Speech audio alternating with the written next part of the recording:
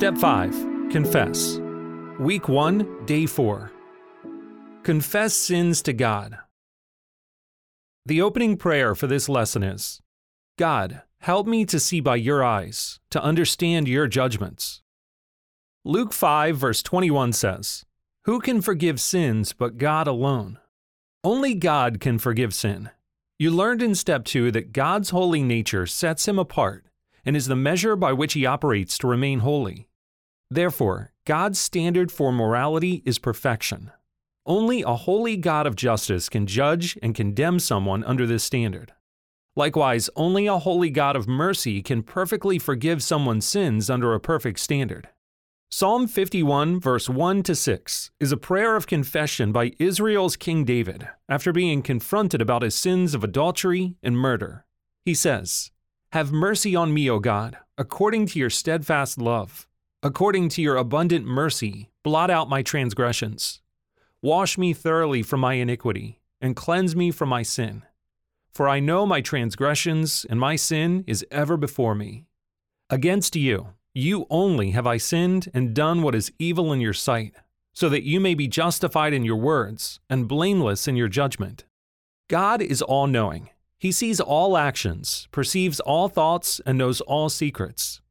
Someday, God will judge all people and their sin by His holy standard, a standard met only by Christ. His judgment is true and just. Hebrews 4 verse 13 says, And no creature is hidden from His sight, but all are naked and exposed to the eyes of Him to whom we must give account.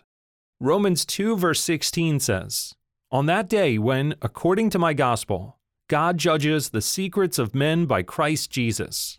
Revelation 19 verse 1-2 says, Salvation and glory and power belong to our God, for His judgments are true and just.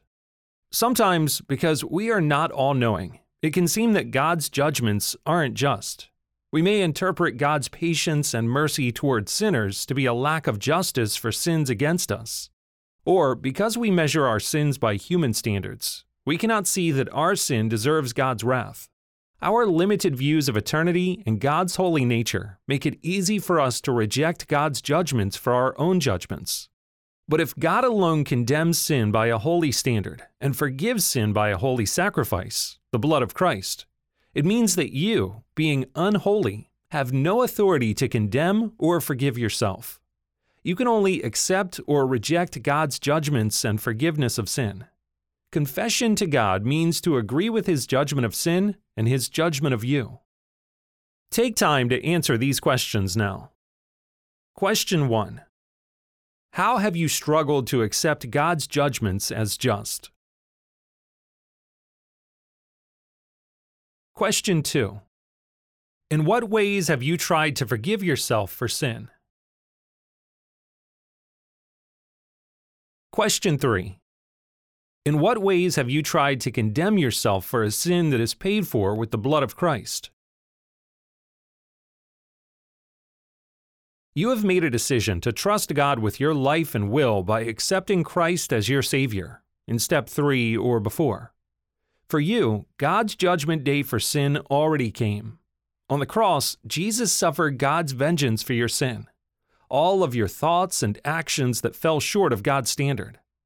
Isaiah 61 verse 1-2 says, The Lord has anointed the Messiah to bind up the brokenhearted, to proclaim liberty to the captives, to proclaim the year of the Lord's favor and the day of vengeance of our God.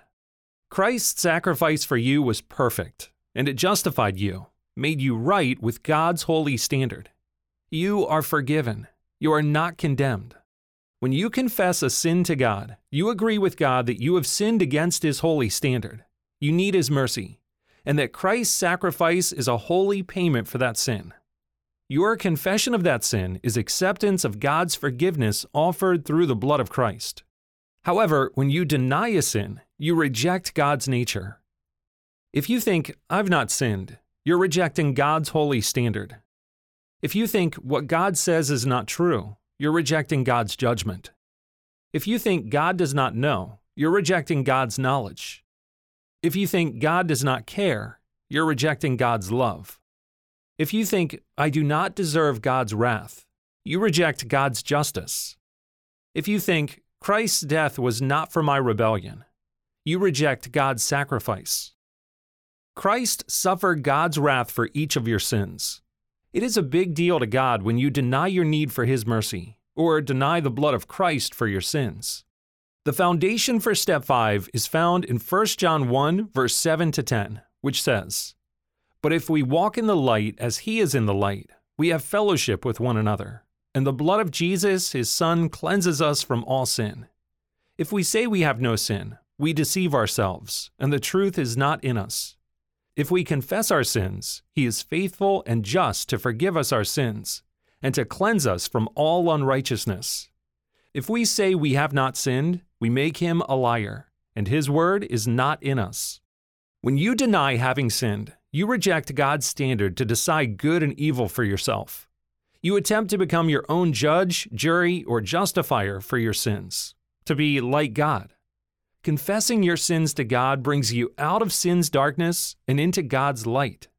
In God's light, you see yourself clearly and can honestly confess how you have missed God's standard.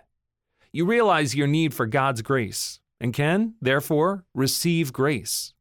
You recognize God's goodness and can experience His mercy and love. You are free to approach Him for healing. Fellowship with God is restored. Confession is an act of worship, a response to grace that leads to healing. Continue reading King David's confession in Psalm 51, verse 10 to 17, which says, "Create in me a clean heart, O God, and renew a right spirit within me. Cast me not away from your presence, and take not your Holy Spirit from me. Restore to me the joy of your salvation, and uphold me with a willing spirit. Then I will teach transgressors your ways, and sinners will return to you. Deliver me from blood guiltiness, O God of my salvation, and my tongue will sing aloud of your righteousness. O Lord, open my lips, and my mouth will declare your praise. For you will not delight in sacrifice, or I would give it. You will not be pleased with a burnt offering. The sacrifices of God are a broken spirit. A broken and contrite heart, O God, you will not despise." God wants to restore your joy and uphold you with a willing spirit. He wants to turn your sins into something He can use in the lives of others.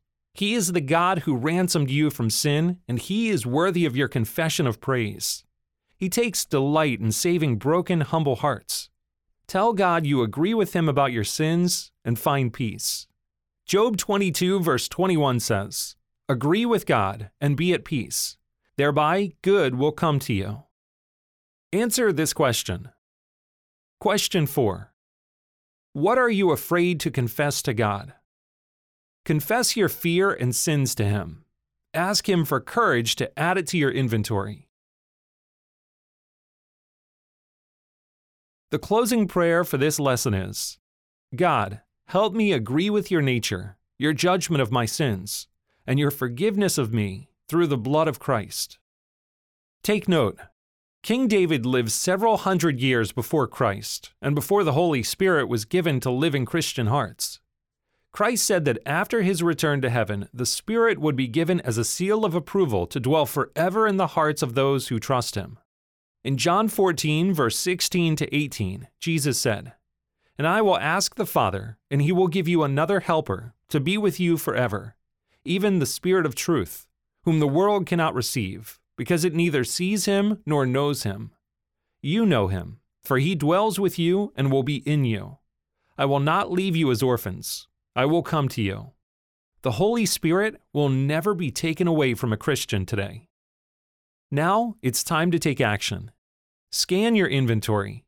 Put a question mark next to any areas where you are uncertain of a sin, have trouble agreeing with God about a sin, or have difficulty accepting Christ's sacrifice for a sin.